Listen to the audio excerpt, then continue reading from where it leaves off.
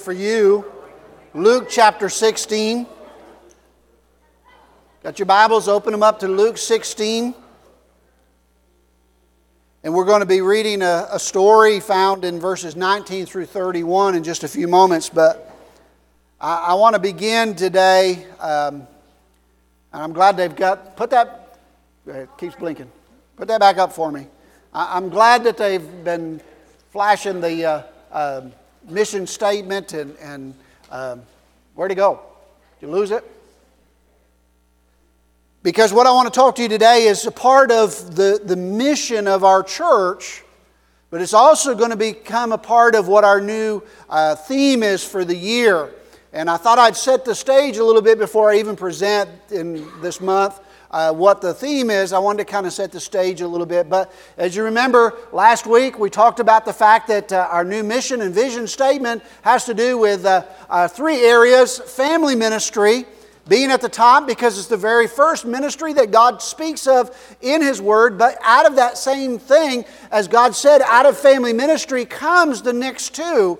That of evangelism, that of telling our children of the gospel of salvation, telling them what Jesus has done for us, that He can do for them, also discipling them, helping them to walk in that so that they can become the followers of Christ that they need to become. So family ministry is a part of evangelism and discipleship, but that doesn't mean that that's the only place that we do evangelism and discipleship. So I want to talk about the evangelism perspective of that today and share with you some truths that I hope that you will take to heart. All right, so if you go back, Luke chapter 16, we're not going to read it right now. I want to start let me begin by reading you a quote. And this is a quote, and I'm not going to tell you who it is until after I tell it to you. I've always said that I don't respect people who don't proselyte.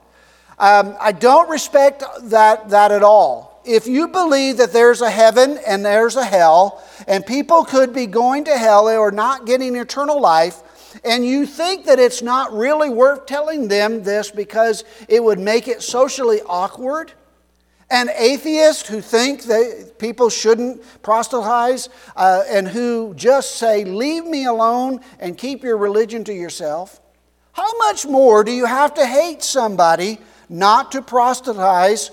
How much do you have to hate somebody to believe everlasting life is possible and not tell them that? I mean, if I believed beyond a shadow of a doubt that a truck was coming at you and you didn't believe that truck was bearing down on you, there would come a certain point where I would tackle you, and this is more important than that. Now, what if I told you that those were the words of a man, an atheist by the name of Penn Jillette of the comedy team Penn and Teller? An atheist who said that if you believe that there is a heaven and hell, why are you not telling people? Now, I also read about a pastor who was speaking at a National Day of Prayer event on the subject, the crisis that we have in America. He spoke about the leadership crisis, the economic crisis, and the moral crisis. All reasons for earnest prayer. After the program was over, a man in his 80s came up to the pastor with tears in his eyes and said, Pastor, I don't really disagree with anything that you said, except I would like to add one thing. That the real crisis in America today is that there are people all around me who are dying and going to hell, and many of whom are my dear friends. May God give us that kind of passion. Today I want to make a biblical case for why we should believe in hell. So if you would, let's stand as we honor the reading of the Word. I want to read a story to you that Jesus gave us in Luke chapter 16 in verses 19 through 31. Starting in verse 19, he says, "There was a certain man which was clothed in purple and fine linen, and fared sumptuously every day. And there was a certain beggar named Lazarus, which was laid at his gate full of sores, and desiring to be fed with the crumbs which fell from the rich man's table. Moreover, the dogs came and licked his sores. And it came to pass that the beggar died and was carried by the angels into Abraham's bosom. And the rich man also died and was buried. And in hell he lifted up his eyes, being in torment, and seeing Abraham afar off, and Lazarus in his bosom. And he cried and said, Father Abraham, have mercy on me, and send Lazarus, that he may dip his tip of his finger in water and cool my tongue, for I am tormented in this flame. But Abraham said, Son, remember thou in thy lifetime receiveth thy good things, and likewise Lazarus evil things, but now he is comforted, and now thou art tormented. And besides all this, between us and you there is a great gulf fixed, so that they which would pass from hence unto you cannot, and neither can they pass to us that would come from hence. Then he said, I pray thee, therefore, Father, that thou wouldest send him to my father's house. For I have 5 brethren, that they may testify unto him, them, lest they also come into this place of torment. Abraham said unto him, They have Moses and the prophets, let them hear them. And he said, Nay, Father Abraham, but if one went unto them from the dead, they will repent. And he said unto them, If they hear not Moses and the prophets, neither will they be persuaded, though one rose from the dead. Father, we ask that as we have heard now the reading of your word, the very words of Jesus as he tells this story, a very troubling story, but he had a very pointed story. Lord, a story that should prick each of our hearts, should cause each of us to squirm in our seats. And Lord, the reason that we're squirming may be different. There may be some that are wondering if that is my destiny. There may be some that are wondering what kind of God would ever do this. There might be those that have received you and said, thank God that I'm no longer going to that tormented place. Father, whatever it is that we might be feeling, that we might be experiencing in our hearts, I pray, Holy Spirit, that you would take that and that you would work that and that you would cause us to recognize, oh Lord, that we need to do something with that. Lord, lead us one step closer to where you want us to be today as we listen, Father, to your word, as we understand what you have to say to us today. In Jesus' name I pray. Amen. All right, you may be seated. Today I want to begin by making the biblical case for hell by asking you to look at the reality of the passage. There are those who will tell you that this is simply a parable. And parables were never taken or meant to be taken literally. You just got to kind of take them with a grain of salt. But I would say to you that this is not a parable at all. I would say to you that I believe with all my heart that this is not a parable, and that rather than that, it is a story that Jesus shares with us. To make my case quickly, I want to just give you a few things that I have found as I've gleaned through the Word of God over the years. First of all, I have come to realize that if you look at all the other parables that Jesus used and told, he doesn't use people's names, nor does he tell you who the particular person is in the parable. But in this story, he gives us the beggar's man's name, and tells us it is Lazarus. As if he is saying to us, I knew a man. Secondly, in other parables, there are usually a hidden message for his disciples. Here, the message is in the story. The message is clearly for anybody who reads it. The message of the story is there for all of us. There's no explanation. The truth is the story. Thirdly, parables have one point that they are usually trying to make. This story leaves us with several questions that need to be answered.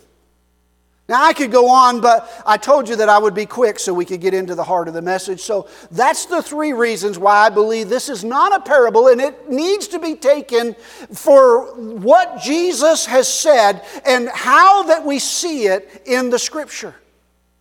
And so for those that think that, I can just take this and leave it and not worry about it, I don't see that as a possibility in Scripture. But my job today, simply as I've put this message together, is to give you a biblical case and reason for believing in hell. So let me try to do that. First of all, the passage's overarching question. The overarching question in this story is hell real? Because if it is real, we need to do something about it. We need to do something in our own lives to keep ourselves from going there. We need to do something in the lives of others around us that we know and love to keep them from going there. So the overarching question of this story is we have to decide for ourselves, is hell real, or is this just a fictional story that we don't have to take literal? That's the question. So how do we come to a conclusion? Well, let me share a few things with you. When we come to this question, whether hell is real or not, we simply have two choices to make. First, we can believe that hell is real. Very simply, we can make sure that we say, I believe that it is real. I don't have a doubt. I understand there are things that have made it very, very clear throughout the reading and study of Scripture. I believe that when Jesus spoke about this place, He was speaking truth. The second thing that we have to, decision that we can make is, when we think about this, we have to ask,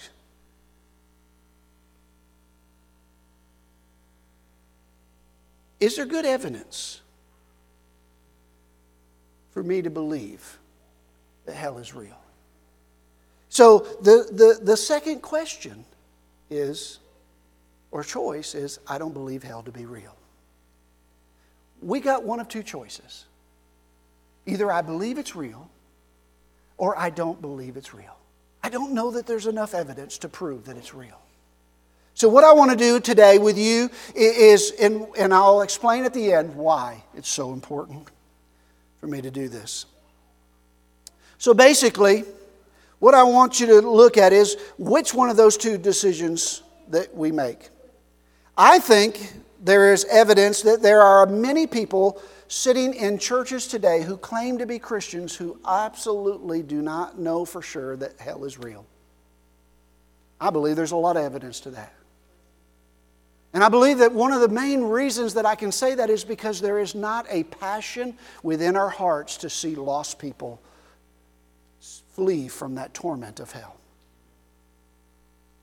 You see, so it's not just those who, are outside saying we don't believe. I think the problem is more so the problem of inside in what we believe.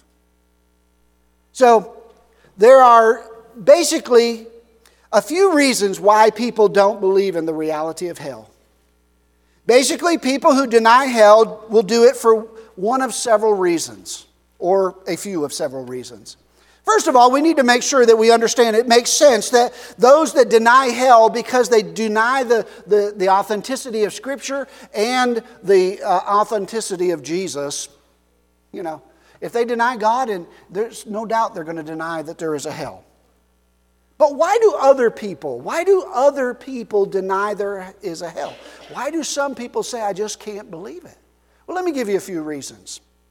First of all, some argue that hell is not a biblical doctrine. Hell is not a biblical doctrine, is what they say.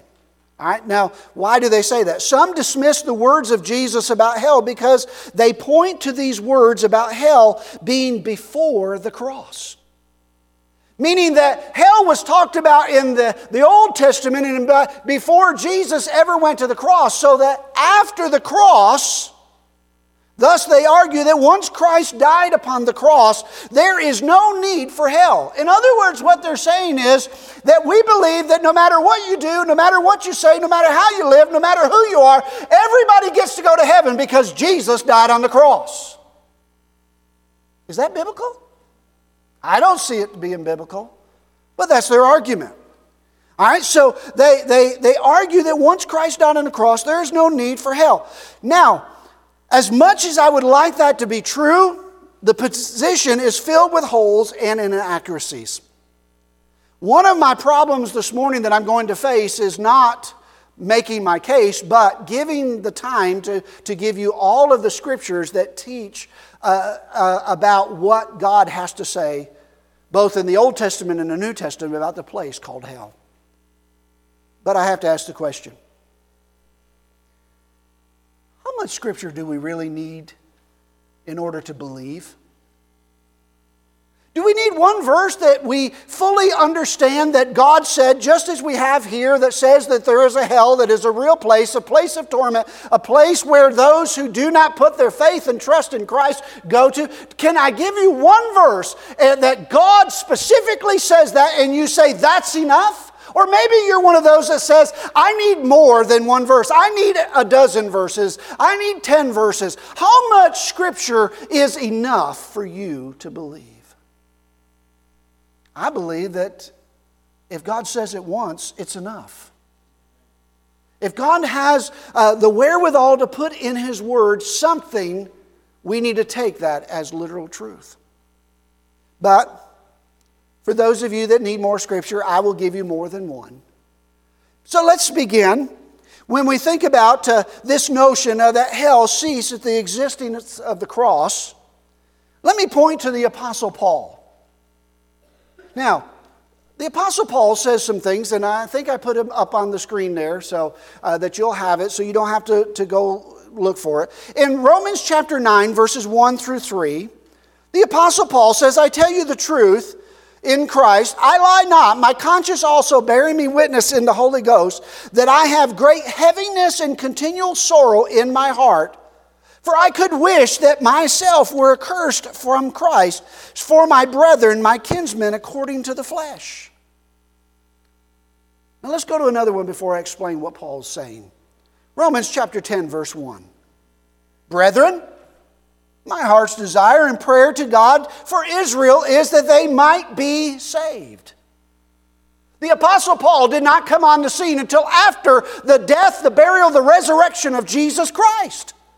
And yet the Apostle Paul, with all of this conviction, of all of this feeling, of all of this concern for his fellow Jews, for the need of salvation, passionately says, I would give up my own salvation if I could give them the guarantee of eternal life. So if Paul was so concerned about their salvation, he must have had a concern about the reality of a place called hell. Now, if that's not enough, let's go to Revelation chapter 20 and verse 15. And here's what the scripture says there. And whosoever was not found written in the book of life shall be cast into the lake of fire. Now, if we had time today, we could follow through the process of how the hell is tied to that of the lake of fire, that eternal separation from God. It is very, very difficult, I believe, to argue that the Bible does not speak of hell for those who do not believe in the salvation of Jesus Christ. The second argument, some argue that hell is not a logical doctrine. It's not a biblical doctrine, but yet we just proved that it is a biblical doctrine, both in the Old Testament, in the Gospels, and in the letters to the church after Jesus was already ascended into heaven. And it also talks about it in the fact that when the rapture of the church, when all is said and done and the judgment of God comes on, the books of life are going to be open and God is going to look for your name and my name. And if it's not written in the Lamb's book of life, we are separated from the joys of heaven and we are sent to an eternal lake of fire. Now, to this argument of it's not logical. For many, their argument against hell is more of an argument of logic. Philosophically, they argue that if God is a God of love, and I hear this all the time, the New Testament is all about a God of love, and therefore, if a God of love is a God of love, there cannot be a place called hell. Let me just make a couple of things clear. First of all, the Old Testament points to the fact that in the New Testament there was going to be a God who would come and would love the people enough to die on a cross for them. So yes, the New Testament is all about a God who loves us. But it's also about a God who is the same God who said to us in the Old Testament and who says it in the New Testament that love only goes so far. But in order for love to be love, it must have a point that says there is a judgment for those who do not love. Now, let's look at this philosophical argument about this. In this position noted by an atheist way back in the 1920s by the name of Bertrand Russell, the author of an essay that was entitled Why I'm Not a Christian, Russell said, Christ believed in hell. I do not myself feel that any person who is really profoundly human can believe in everlasting punishment. Well, sounds logical. Seems pretty good from a philosophical point of view. However, this is not only a classic atheist or agnostic argument, but it is also the opinion of so many today in what we might call liberal Christianity. Those who claim to be Christians but yet want to believe that God would not send anybody to hell. Oh, I'm so glad I mentioned that, because there's where I want to take you. My friends, I want you to understand that their argument suggests, how could a perfect, loving God send anyone to hell? Listen to me. Listen to me clearly. God does not send anyone to hell. Well, where do I get that from? All right, we're going to go to a verse. John chapter 3, verses 17 and 18. I can't remember if it's on my next slide or not. Can't remember if I gave it to you or not. But here's what it says. For God sent not his Son into the world to condemn the world, but that the world through him might be saved.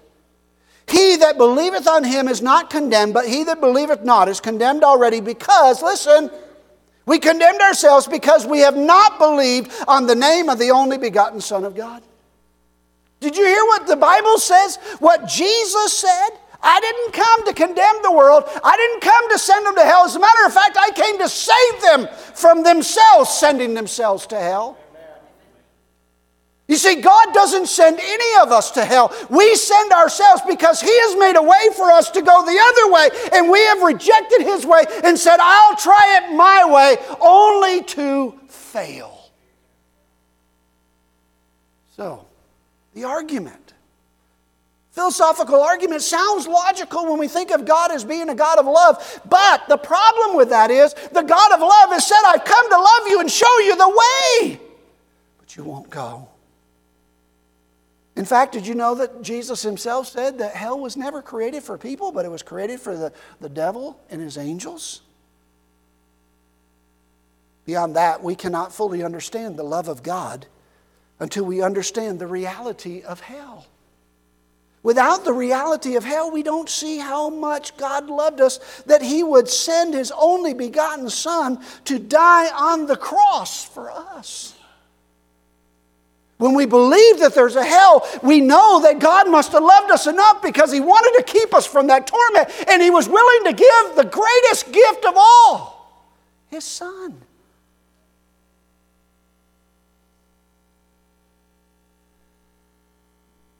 Now, I could go on with many more arguments about why people don't believe. Our time is short, and I've got to draw a conclusion. So let me turn the corner and say to you this morning, the next thing that I want us to see is the reality of the conclusion. Jesus helps us to draw the only conclusion from this story. And that conclusion is there is a hell to shun and a heaven to gain. So we must choose wisely while there is yet still time. I've talked about it the last couple of weeks. The time is short. The windows of opportunity close, and reality is that we never know who's going to be here tomorrow.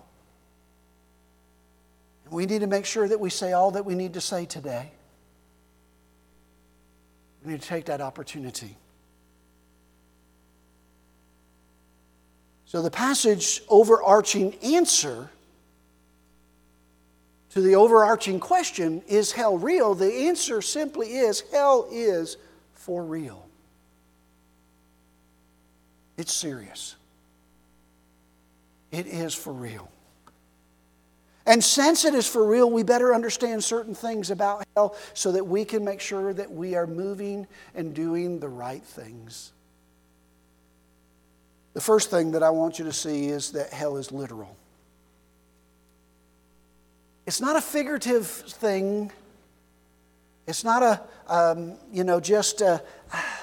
it's just kind of, just to make you think. No, this is a literal thing that God is talking about. Verse 23 describes hell as a literal place. And then verse 28 uses the word translated from the Greek word for the word place.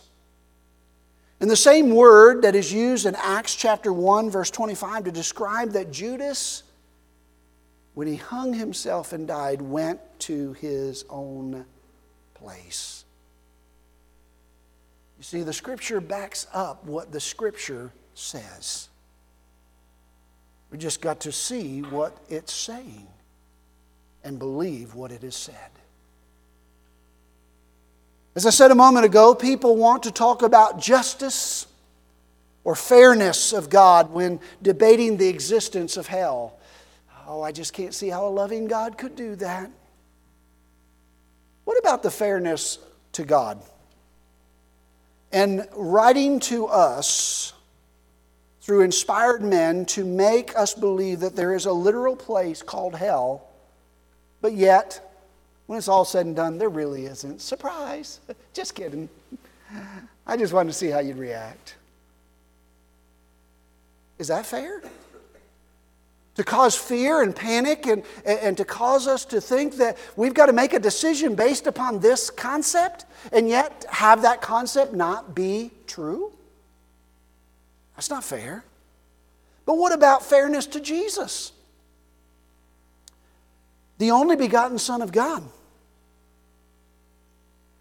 who humbled himself and died on a cross for the sins of man so that they could be separated from the torment of hell and be given eternal life.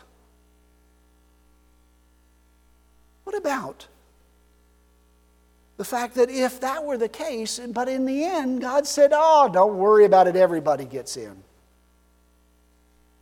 Is that fair to Jesus? After all of what he went through, do you remember the prayer that Jesus prayed 3 times in the Garden of Gethsemane? On his face before God, sweating drops of blood. Talk about the agony that he was going through and about what he was going to have to go through as he went to the cross for you and for me. Would it be fair to him for God to just say, sorry, Jesus, I'm just going to let everybody in? No. It's not fair. God created fairness in that he said there is an opportunity for you to come to me, but you must make the right choice. Furthermore, if you decide that there is not a literal place called hell, you had better apply that same thinking to the place that we call heaven. You see, if there's no hell, There's no heaven, folks. Can't be. So don't think that if you can talk away hell, that's okay, because then we'll just talk about heaven and that's where I'm going anywhere. Mm-mm. If you explain away hell, you explain away heaven. It's just what it is. So the second thing I want you to see is not only is hell literal, but hell is eternal. Some are going to argue that hell is not really forever. Don't worry, it's okay. You're going to go there for a little while, but we will get you out. I grew up being taught that. Taught about a place called purgatory. And I grew up being taught that if we lit enough candles, spent enough money, coerced enough priests, that we could talk them into pardoning us out of hell. There is nothing in Scripture that I can find that substantiates, backs up, or even gives hint to that reality. But everything that I find is that hell is forever. That once we are condemned there, once we are sent there because of our rejection of God, that we will spend eternity there. And now listen to what the Scripture says. Matthew chapter 25, verse 46. Again, I got to ask the question. How much Scripture do you need before you believe? You think about that. Matthew chapter 25, verse 46. And they will go away into eternal punishment, but the righteous into eternal life. Mark chapter 9 and verses 44, 46, 48, all in describing hell talk about this kind of concept. Their worm does not die and the fire does not quench.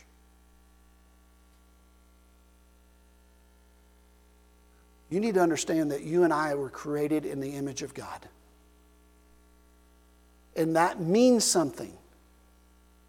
It means something like this, that we were created eternal. And as we were created in the image of God and we are created eternal, that means that we're going to live eternally somewhere. The question is where? And the Bible only gives us two places. And it only tells us that we're going there for eternity. Once we're there, we can't leave. We're there. As a matter of fact, the story says that. You can't leave there, we can't leave here. This is where we are for eternity. Now, just a couple of more real quickly, if I can keep your attention just for a couple of more minutes. These last two, I hope, make you squirm. The next one is that hell is horrible. I can't even begin to describe what it means for the horrificness of what the Bible talks about hell. So I'm just going to give you a few things that the Bible talks about. To say that hell is horrible is an understatement. Torment is the word that grabs our attention. Inquiring minds want to know what hell is like. What have you heard about heaven? What have you heard? Well, I've heard that heaven's a pretty cool place. I've heard that the streets are gold and life is good and there's a throne there and God is sitting on the throne. And I've heard that there is no more pain. There's no more grief, no more dying, no more crying. It is the best place there is because there is something that is lacking there called sin. Man, when we think about what we've heard about heaven and how good it is and how pleasant it is and how joyful it is, I want you just to reverse that when you think about hell. It's none of those things. It's everything opposite of those things. It is horrible. Let me just give you a few things. There is weeping and gnashing of teeth. Matthew's gospel says that several times. There's blazing fire. Matthew again. Matthew again talks about the fire of hell. the eternal fire, the unquenchable fire. Mark talks about the tormented with fire and brimstone. Revelation says that there will be an eternal fire of brimstone. It's horrible. Now I'm going to get personal. I asked you this morning in our corporate prayer time, do you know somebody that's lost? I did that for a purpose. For this purpose right here. If you and I don't do something about it, that's exactly where they're going. Horrible place that it is. The last thing that I want you to hear, and this is probably the most disturbing of all. Hell is avoidable. Hell is avoidable. The reality of the conclusion is that hell is avoidable. We just have to do something about it. The purpose of Jesus coming is that hell becomes avoidable. You will either be judged according to your works or His works. If judged according to your works, none of us have a chance. Isaiah says all of our righteousness, all of the good things that we could muster up are but yet filthy rice compared to the righteousness that God demands for our sins.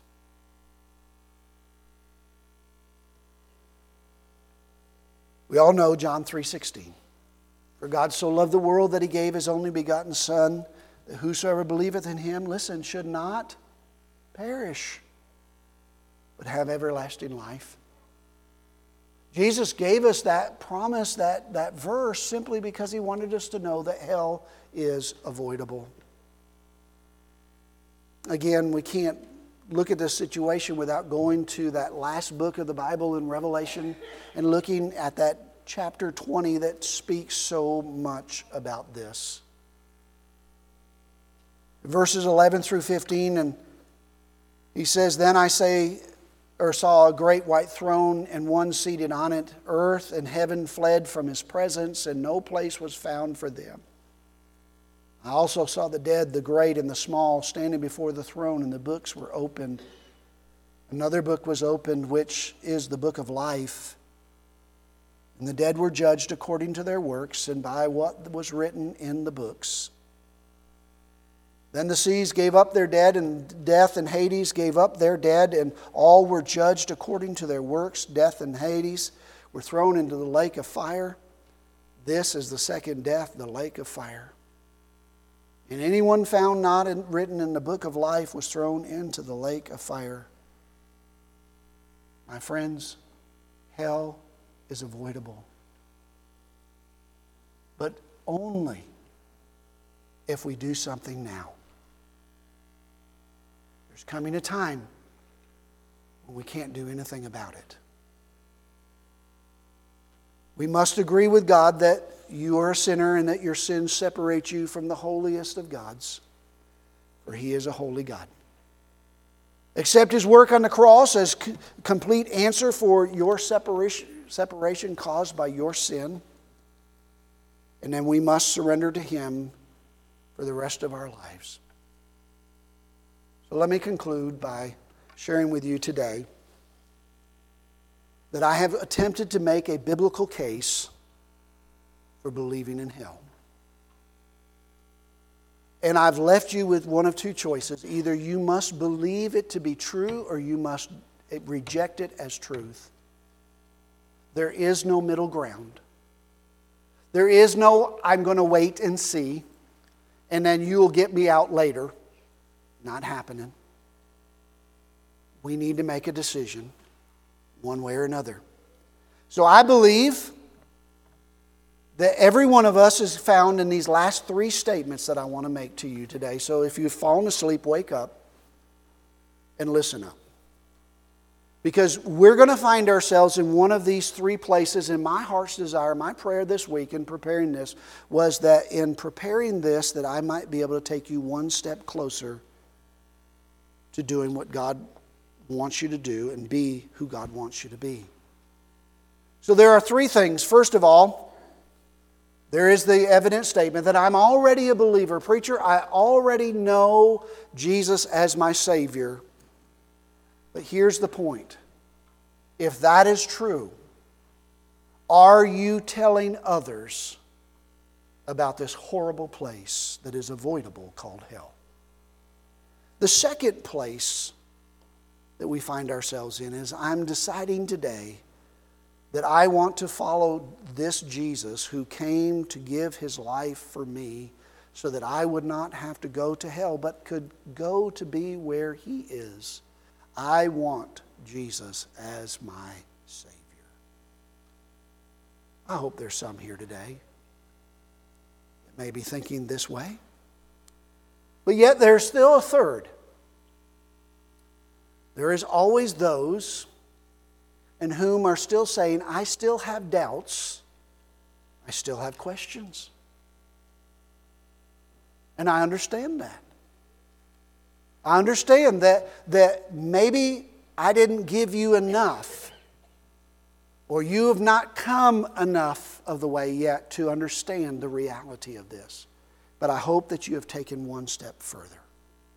I hope that you are coming closer to understanding the reality of what God says in His Word is the reality for all of eternity. It does not change.